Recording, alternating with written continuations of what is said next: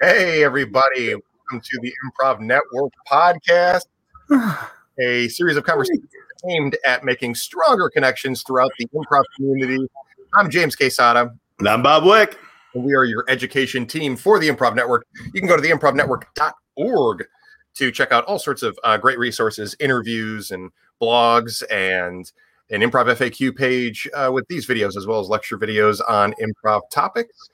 And it is the last Sunday of the month, which means that we have recurring guests, featured guests. Yeah, it's a Shannon Sunday. Hey, it's a Shannon Sunday. It's a Shannon Stott Sunday. Yeah, Yep. it's a Shannon Stott Sunday.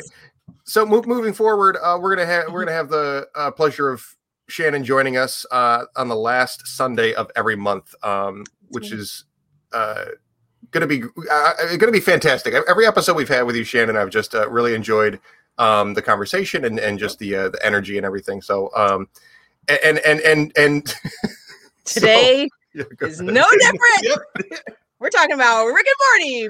Bitch. Can we say this? I don't know. Really? Yeah. It's a conversation at the bar.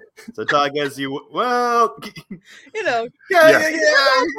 Caveat of the talking at the bar. You're like, yeah. Listen, and yes, so Go ahead. Rick and Morty. So here's the deal. I know. So before we got started, I was like, guys, we need to talk about silence on stage and how to utilize it and how amazing silence is and how not to be afraid of it. And then I finished the last season of Rick and Morty, and I was like, dang, Rick and Morty.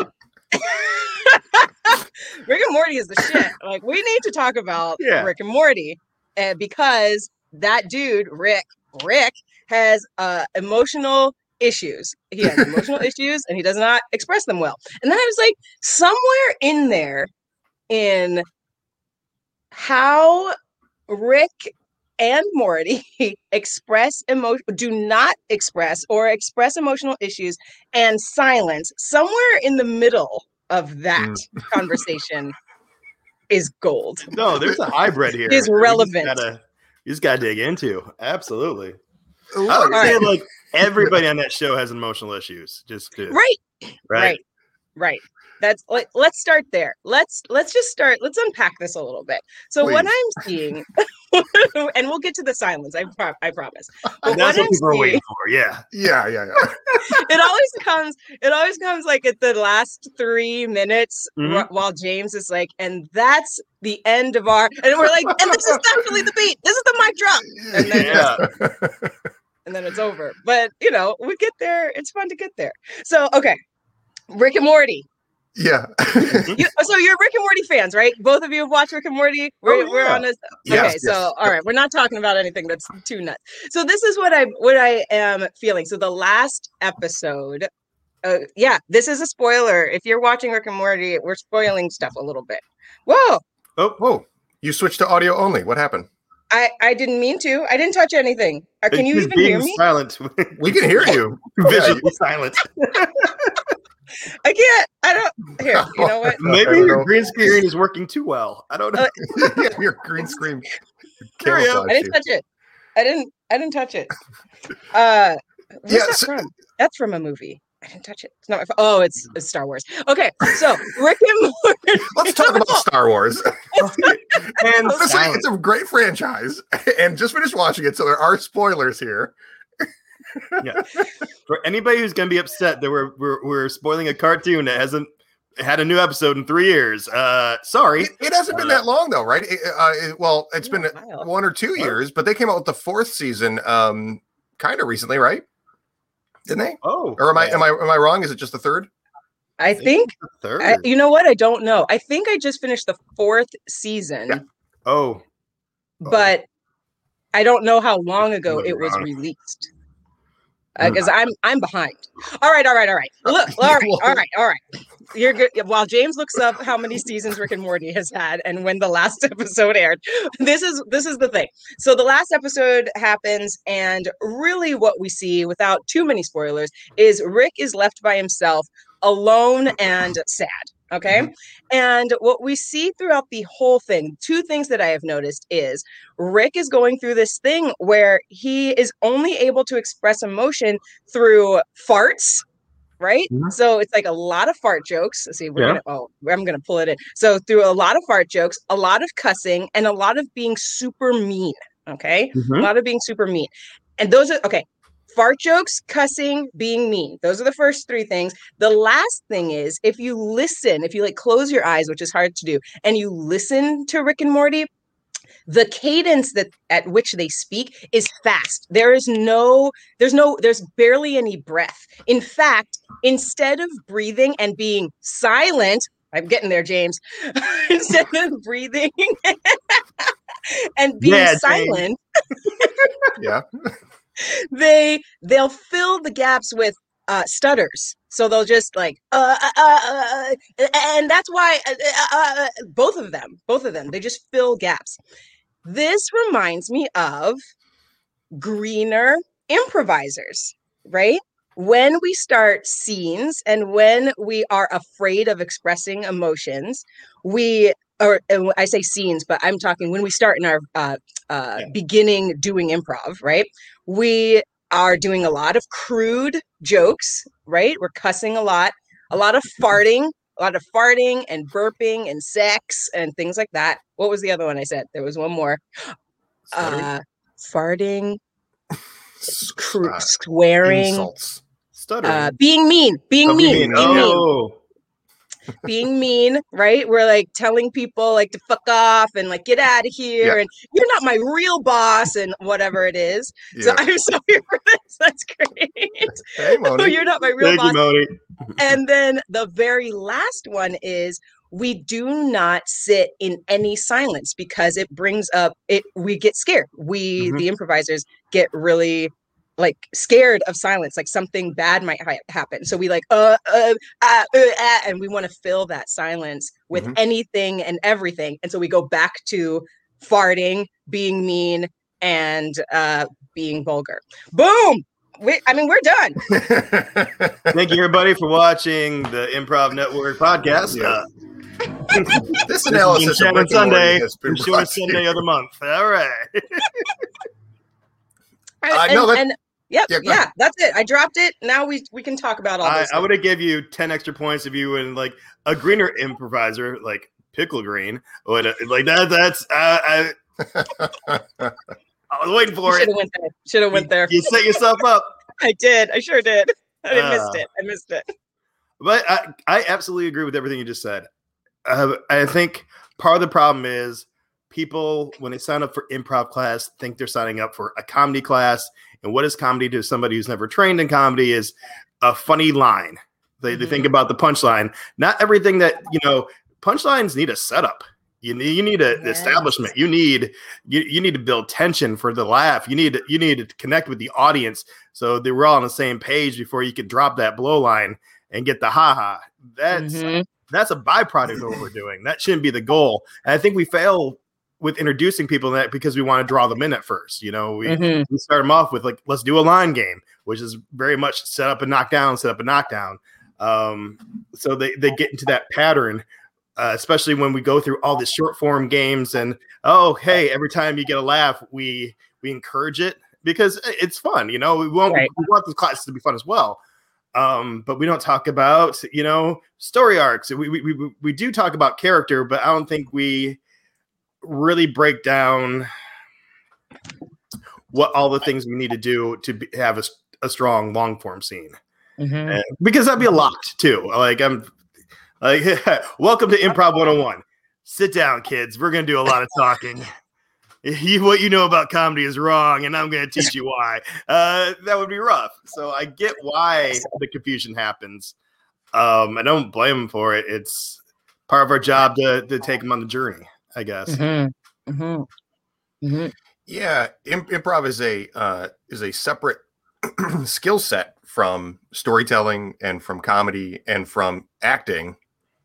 And yeah, it's tough to kind of muddle them all together. And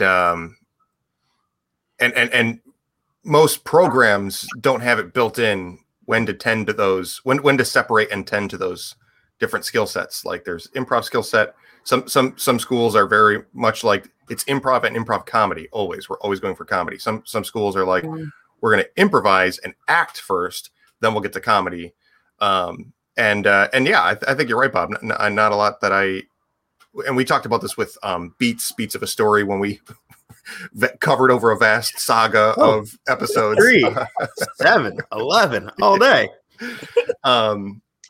Yeah, like storytelling and devices are not always baked into improv curriculum. Yeah. And I think Shannon, in terms of like the Rick and Morty comedy and the pacing and the like, it is one of those things that also it's like, okay, that's a comedy show and it feels it has that like improv sort of feel to it because you know the actors I think are doing a lot of ad libs and whatnot, and it's just very loosely crudely written on purpose.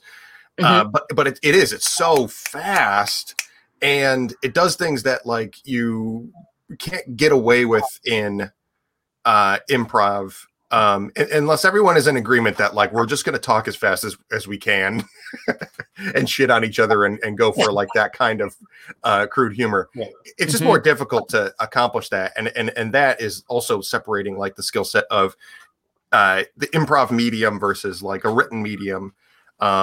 And people watch comedy shows. Julia and I have been watching a lot of Gilmore Girls together, and that's a very tightly fast-paced written show. The Gilmore Girls. We're going to talk about Gilmore Girls. What makes today different? And Rick and Morty. Rick and Morty. Yeah, there we go. But yeah, there's shows that have they're just written at a clip that like you want to emulate. It becomes like very cool that like that pacing of conversation is like where the wit comes from. And it feels so sharp and it feels so you know, but you really can't.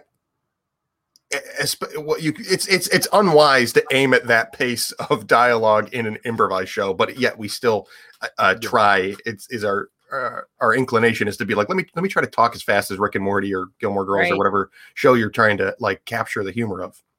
Yeah. And so what's interesting about that, see, you got me all like, ooh, it's so juicy because there is and we're not talking about what the writer's intent is, right? We could talk about that all day. What do we think the writer's intent? So we're talking about what we're pulling from this. And you're talking about the idea, the want to mimic what Rick and Morty do, how they sound, what they sound like on stage.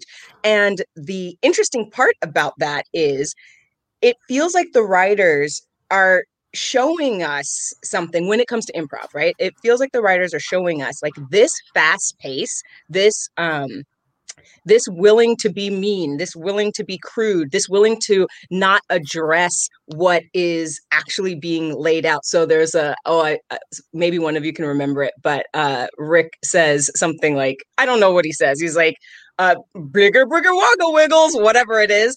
And we find out in one of the episodes that gibberish phrase means I'm in deep internal pain, right? Yeah. Do you remember that?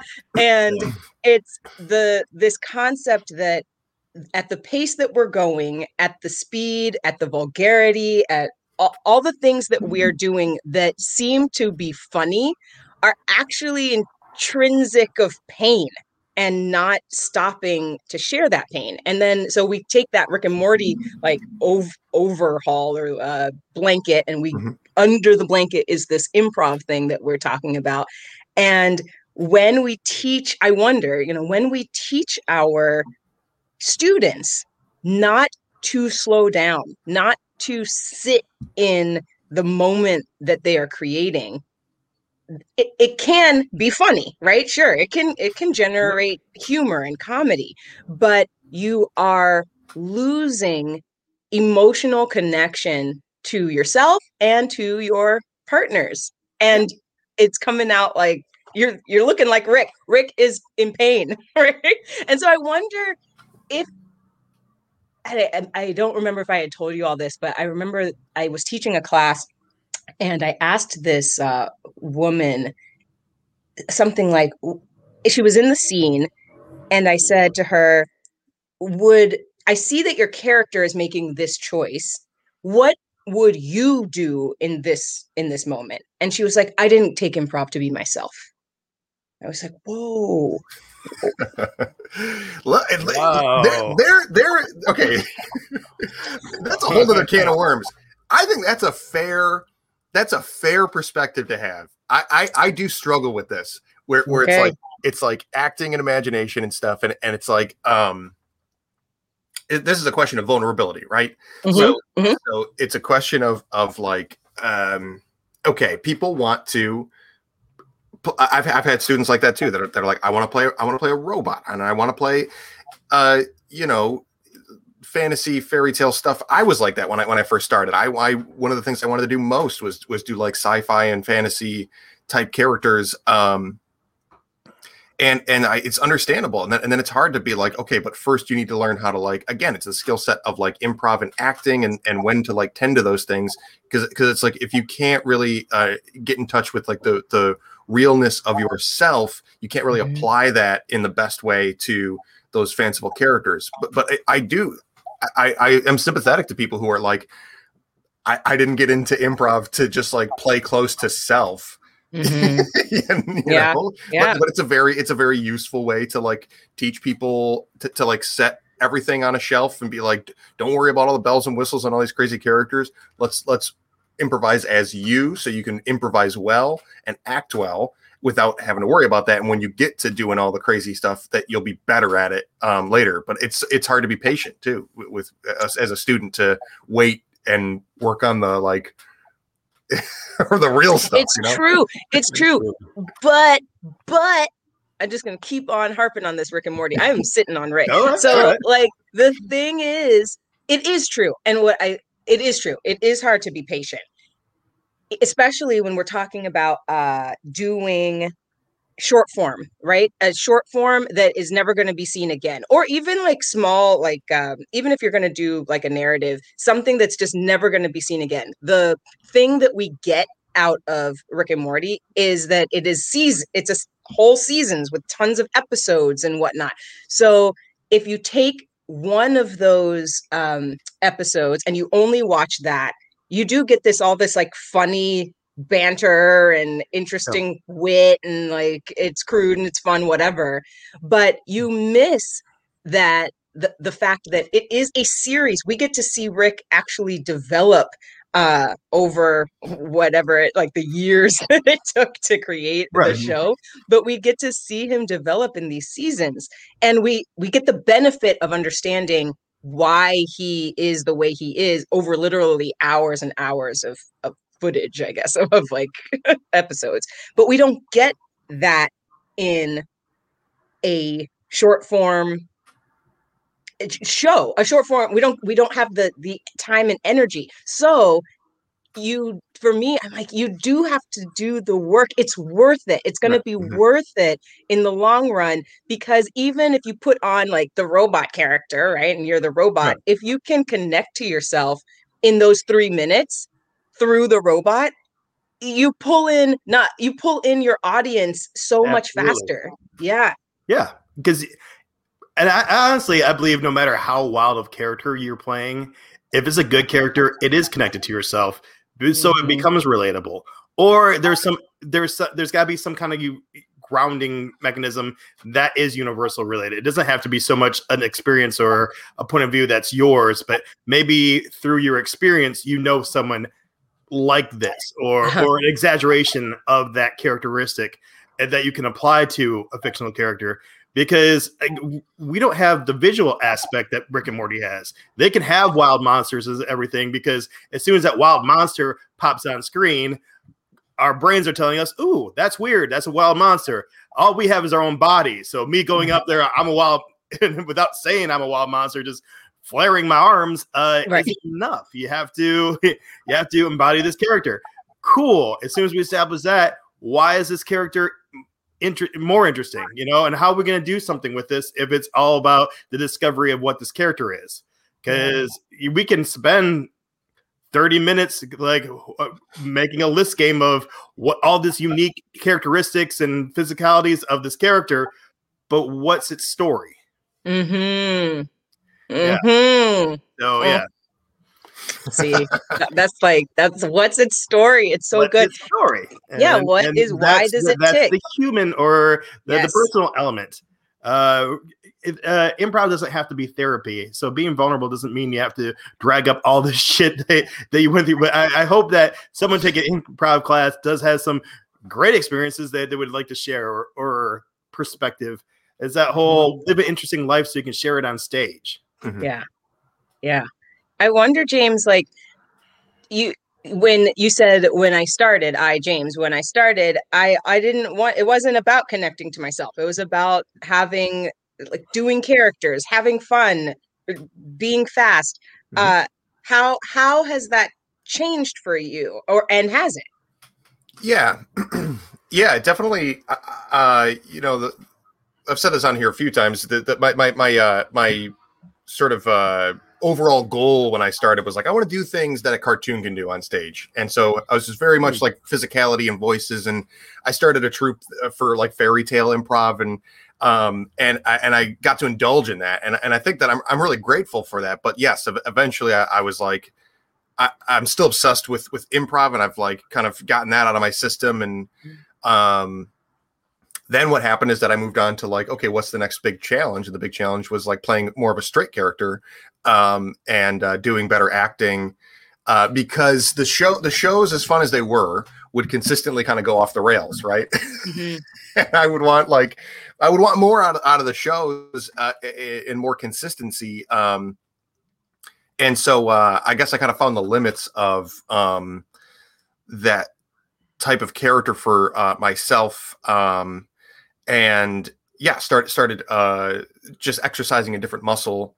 And then that has definitely, and then it's kind of come full circle, because honestly, what's happened is that like, then I'm like, I got, the more I focused on that, like grounded stuff, the eventually I hit a wall where I was not able to have as much fun with opportunities to be kind of kooky.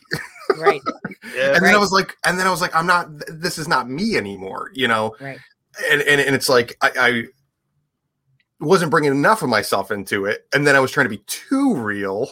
Right. And kind of like, I just wasn't being as playful. So then I had to balance the scales again. Oh yeah. And now I'm at a place where like, I think I really love playing like really nuanced, that friction between just like, the undercurrent of emotion between characters, and how well they're controlling it. I really like that in terms of like grounded stuff. But my favorite things to do are to go like meta and absurd and surreal and fourth dimensional. And but I think I'm so much better at that because I spent time in the more grounded stuff, and I have the tools of grounding things when I need to, and putting things through a filter, that surrealism and absurdity through a filter of better acting than I was able to do or exercising, putting into practice when I was starting out. Yeah. I love that you're talking this full circle thing, because the thing that we miss, if we don't dissect it, right, the thing that we miss is within Rick and Morty is the absurdity meeting the grounded, right? So that what you're talking about, that feeling of starting out like, I'm an octopus. I'm an octopus, and I eat bees. Great, this is fine. I don't know. No. Workshop that character. It's getting there. This is one of my favorite things. There's so many. Whenever somebody gives like, you know, some kind of stupid thing, and it's octopus and bees, and it's like yes, I love that. Yep. That is honestly part of the reason why it's tough for me to be like, is that something we need to avoid? Octopus, bees? No. See that, and that's the thing. It's great when you start off and you're like, I'm an octopus and I eat bees, right? this commitment is fine, I guess, but it has no depth. It has no it's hard to sustain. It's very hard to sustain because, to Bob's point, it's not coming from anywhere. You're just just now when I pull, I don't know, I'm an octopus and I eat bees. Like, and so I just like wander around the stage. I'm crazy octopus man. I got bees for arm. And it's great. The idea is great, but it's definitely hard to sustain. And like, for instance, with Bird Person, right? With Bird Person in Rick and Morty, right? So we like, it's absurd when he shows up. He's absurd. Like, I'm a person. I have wings and like a laser eye, right? But then he says things so blandly. Like one of the things that he says when we first meet him, everyone's like, hey Birdman, and he's like, my name's not Birdman, right? And then it just glosses over. People are like, sure, whatever, Birdman, blah blah blah. But that one liner is depth enough for that character for us to get on a surface level or not. But of course, I'm watching it like as an improviser. I'm like, did you hear that? He like has depth. What's his story? Right? Like, what's the story there? And Bob said it, like, what's the story of Octopus Bee guy? Right. And it doesn't take too much. But what you're saying, James, is like, when you first started, it didn't have, like, Octopus Bee guy doesn't have any depth. We're just playing with our bodies. We're doing that thing, right? We're just playing to see it. Can I sustain? Can I sustain this? And usually the answer is no, we can't. It's very difficult to sustain. But why? Then,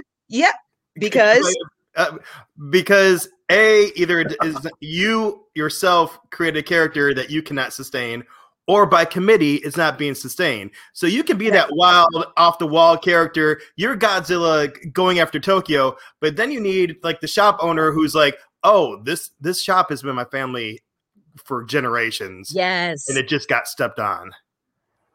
This is my reality. I live in a world where there is an octopus bee monster, and it just ruined my life. That is something people can understand, because then it becomes a metaphor of like other things, like big business taking over the little guy. What happens when Walmart moves into a small town?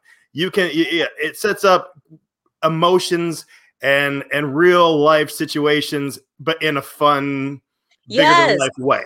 Yeah, I love that, because in that scenario, what will usually happen is one character comes on, it's Octopus Man, I eat bees, and another character comes on, it's like, well, I'm made of strawberries and I love like mole people, whatever. And so like those two characters, it's like they can't sustain because neither of them have gone to any depth, right? And so we don't have anything that surrounds them or anything. So yeah, that idea, I loved that, like, my name's not Birdman, right? Like, I love that, because look at that stupid character that they just invented, some dude Birdman. This is crazy. But he has a story, right? It's interesting. Rick and Morty. Right. Yeah, part of this conversation of sustainability or whether or not these wacky characters are interesting for long kind of reminds me of this thought I've had about like whether or not just the difference between improv now versus improv in the 80s and 90s, let's say. Ooh, snap. when like modern long form was a more of a novelty, and I've thought to myself that the thing is, improv now is not really enough to just be by itself be the same novelty that it used to be. And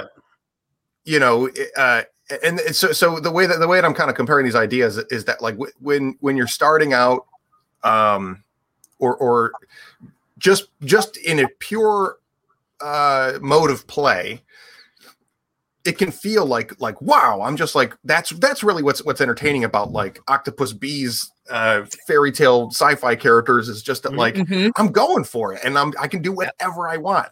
But at a certain point it's like, well, for both yourself, it eventually will not be enough because the newness of it will wear off and it won't be as exciting to just like do wacky things because you can. And I think in general, the experience of improv for an audience is that way too. That like improv can be captivating just because you're going to see an unscripted show and it's just mesmerizing. That like it's magic.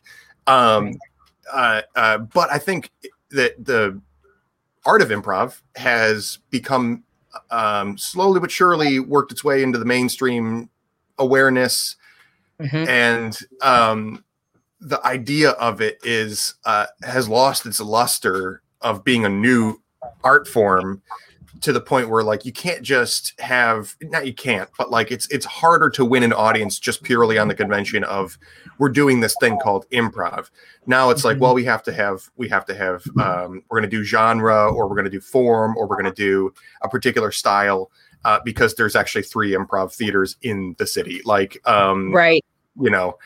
And that's kind of like a maybe like a micro macro side by side of this question of sustainability, is that like the novelty of what you're doing will eventually wear off, and you need something that's more purposeful. Yeah. I everything everyone says today, I'm just going to pull it right back into the R&M. Okay. So it's just because I think that about this show, right? The show itself as a cartoon. So cartoons, the same. It's like the novelty of just having cartoons at this point seems like it's wearing off. Like there has to be depth. And in this particular one, it's absolutely speaking to this thing and I don't want to put it in masculine and feminine, but let's see if I can. There is a certain type of people that cover up their emotions, right? Like there are people who just cover up their emotions, and the only way that they can get at those emotions at all is to drink, to fart, to be crude, to blah blah blah da da da.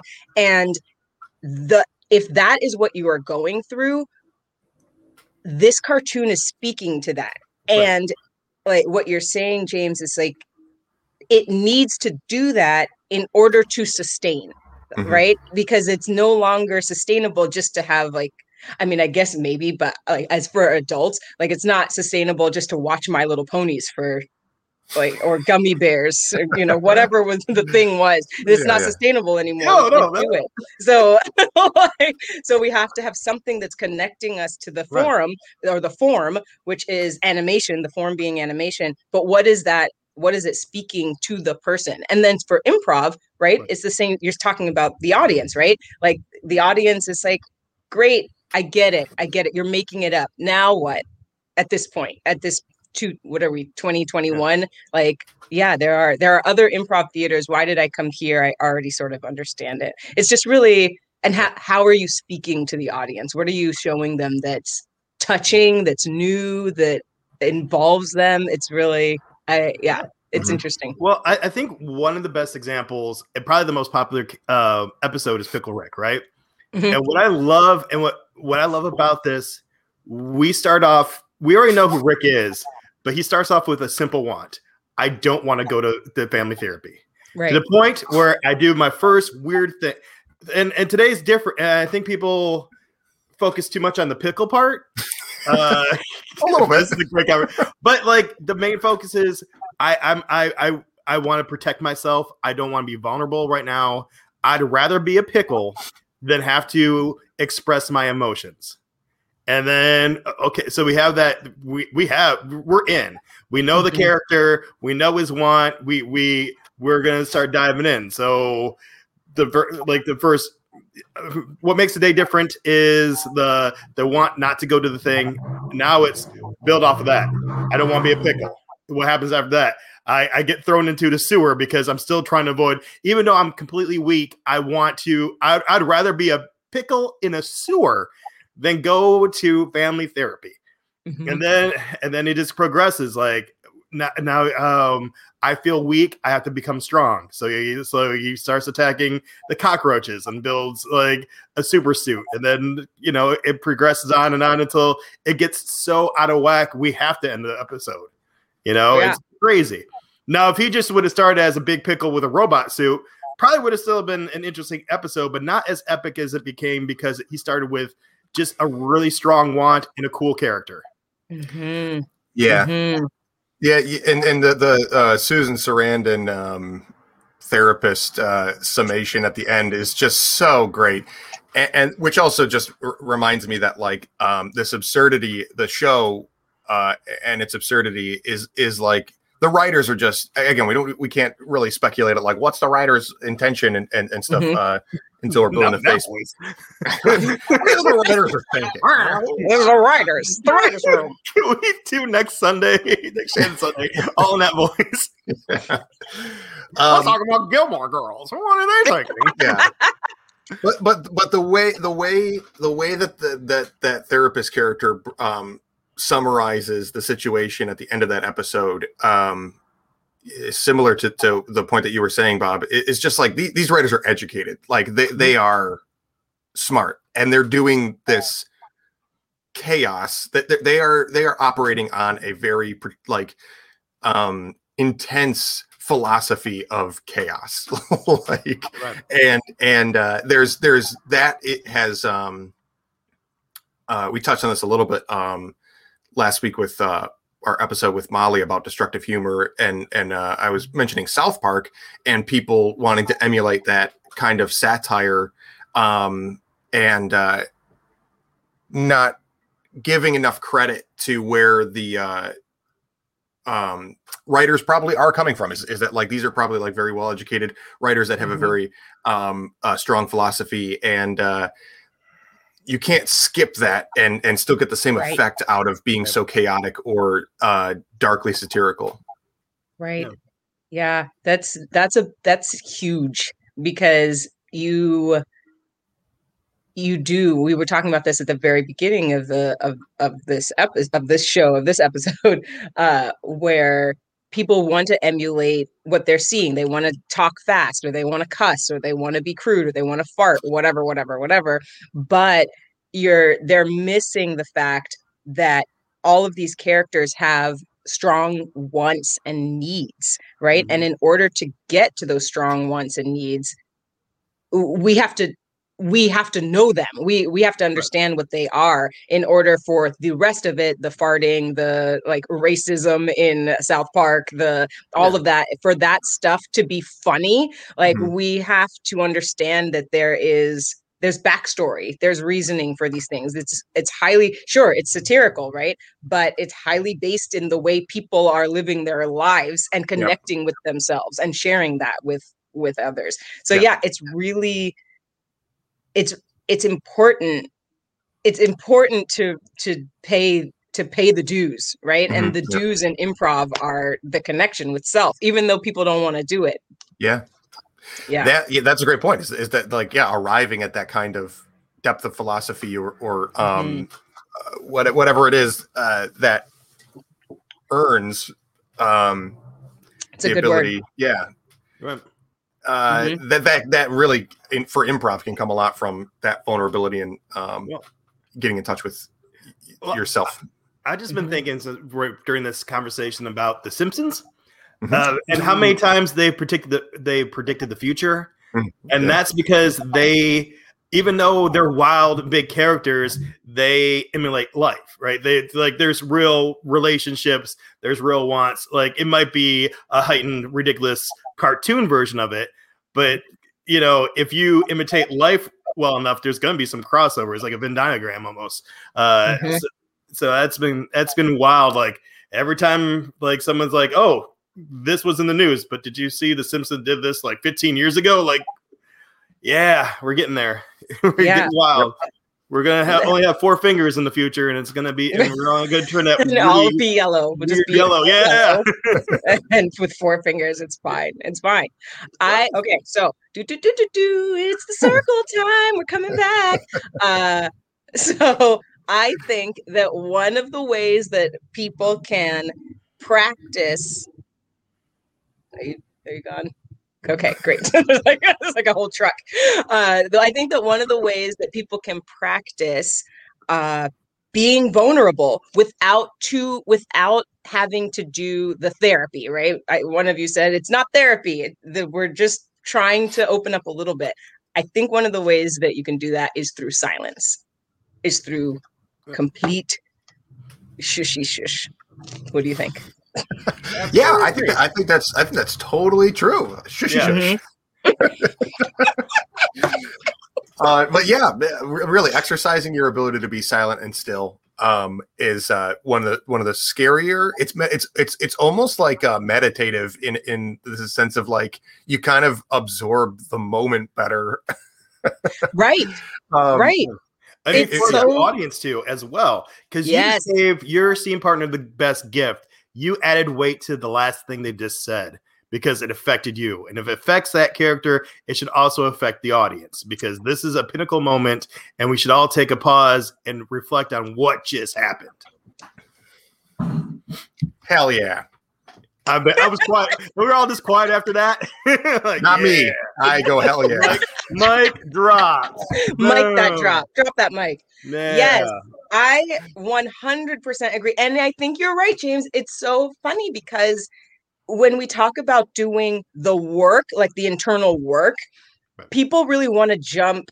And being vulnerable, people do want to jump to like, well, I don't want to put my stuff on stage. And it's like, okay, that is a lot of work. What you're talking about, like your point of view or your experience in life, that is a lot of work.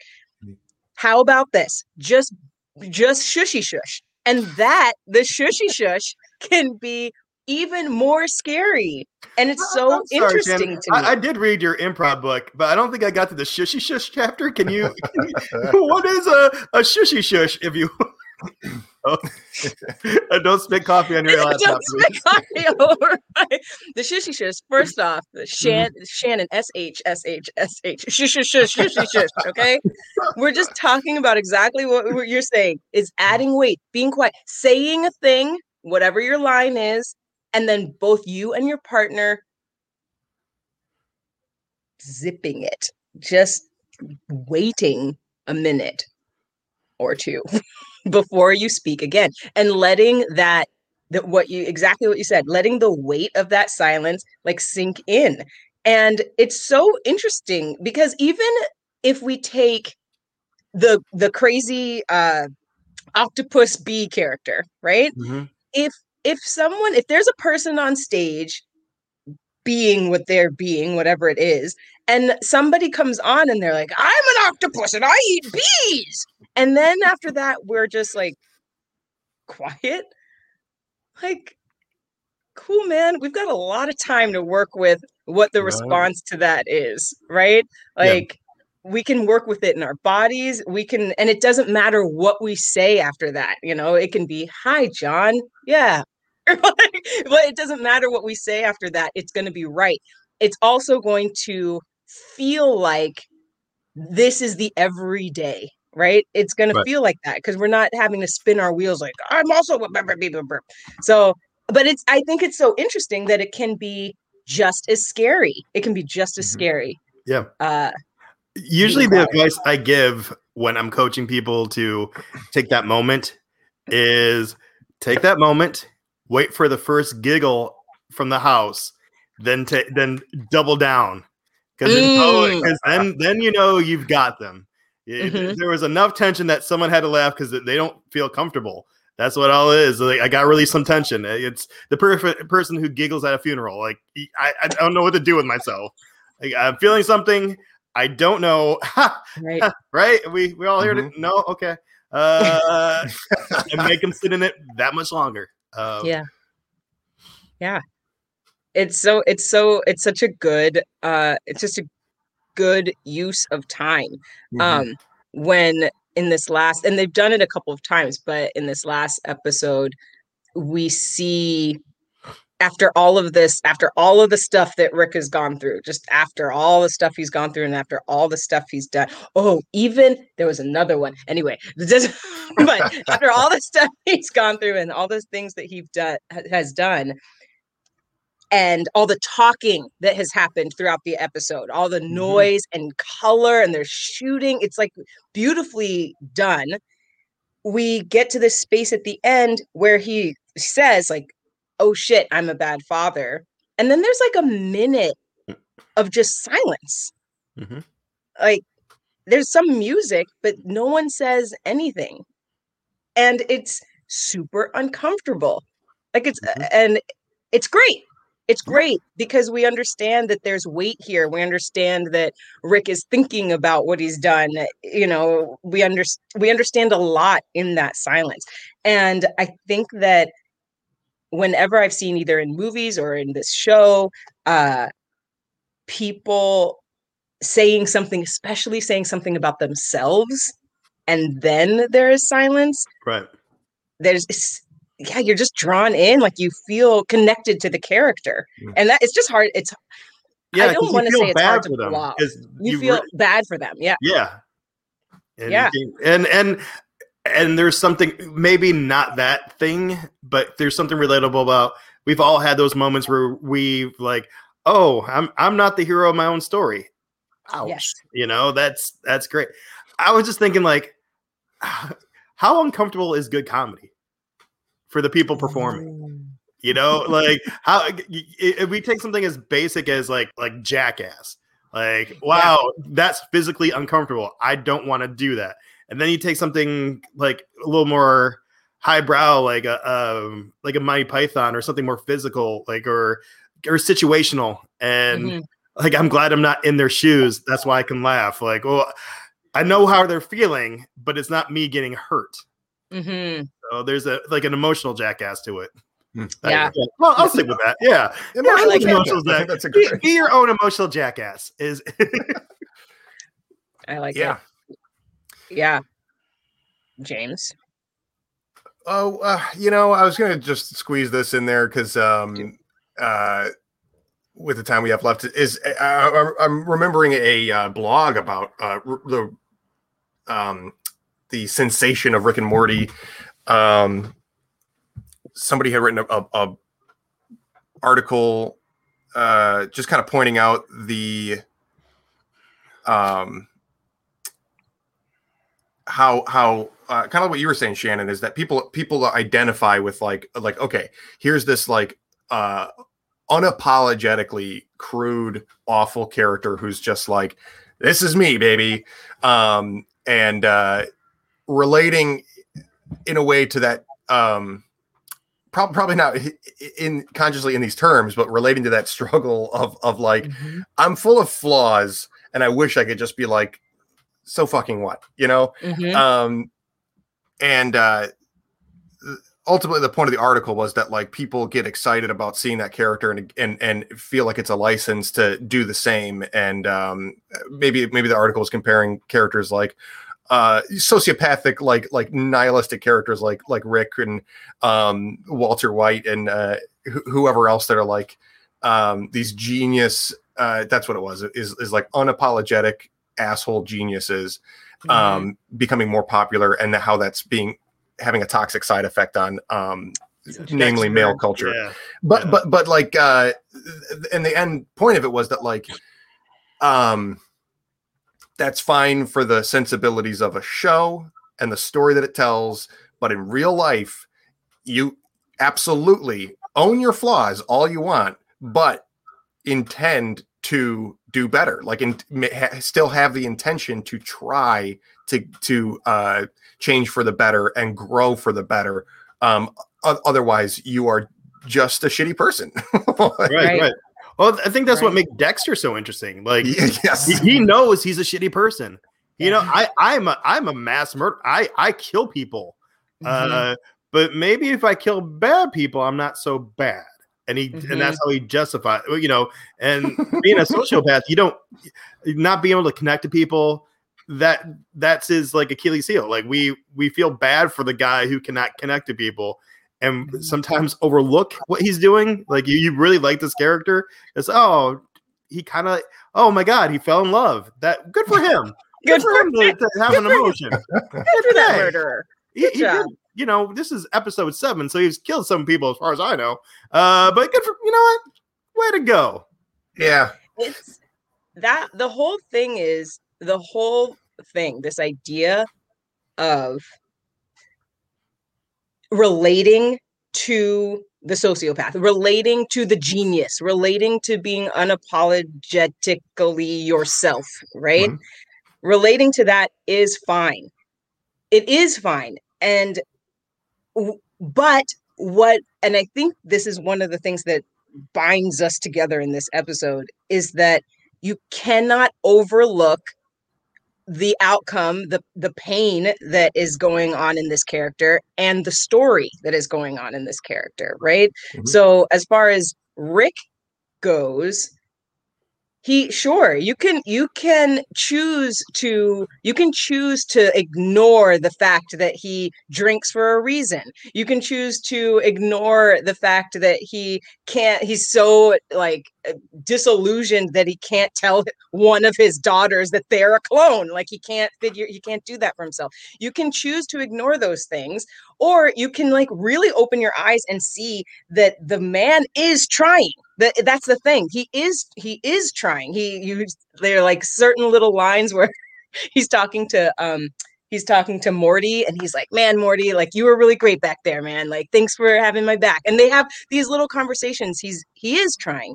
But if you choose to ignore the fact that Dexter is trying, right? It's not that he's like trying to do the right thing. If you ignore that, then your choices, whether it's on stage or in life, are going to be super flawed, right? Yeah. And then what's interesting from both a character point of view, like self-realization, or maybe from the audience point of view, are they discovering something that's human or like natural, or is it like an amplification of like one of the 7 deadly sins? Like, are you actually protecting your sister because you love her? Or do you have too much pride and wouldn't let someone take something away from you? You know, like it's interesting. Yeah. So I think we can relate to these characters because we all have those. As humans, we're flawed, and we all have those moments where we do something. But this is for entertainment or comedic or drama. We exaggerate those flaws within us, and just what if a character was just all of our flaws? Yeah. That's why. Sorry. Well, it comes back to the that sustainability thing too, because the show Rick and Morty as a show is very conscious and meta. Will reference in its script the fact that it's fighting against the need to have character arcs and emotional depth. Right. Rick has said a couple of times that like, I don't want to sell out and have a stupid obligatory emotional moment. But then the truth is that like, the first season of Rick and Morty can be what it is, but like 3-4 seasons later, it's like there's not just a necessity in a storytelling sense, or maybe that is exactly what I'm saying here, but like it's natural for that to happen. Yes. It would be unnatural for to not be able to find a moment of that, because it's the most human thing. So the more time you spend with a character, the more likely the probability just goes up that you're going to get all the different sides of it.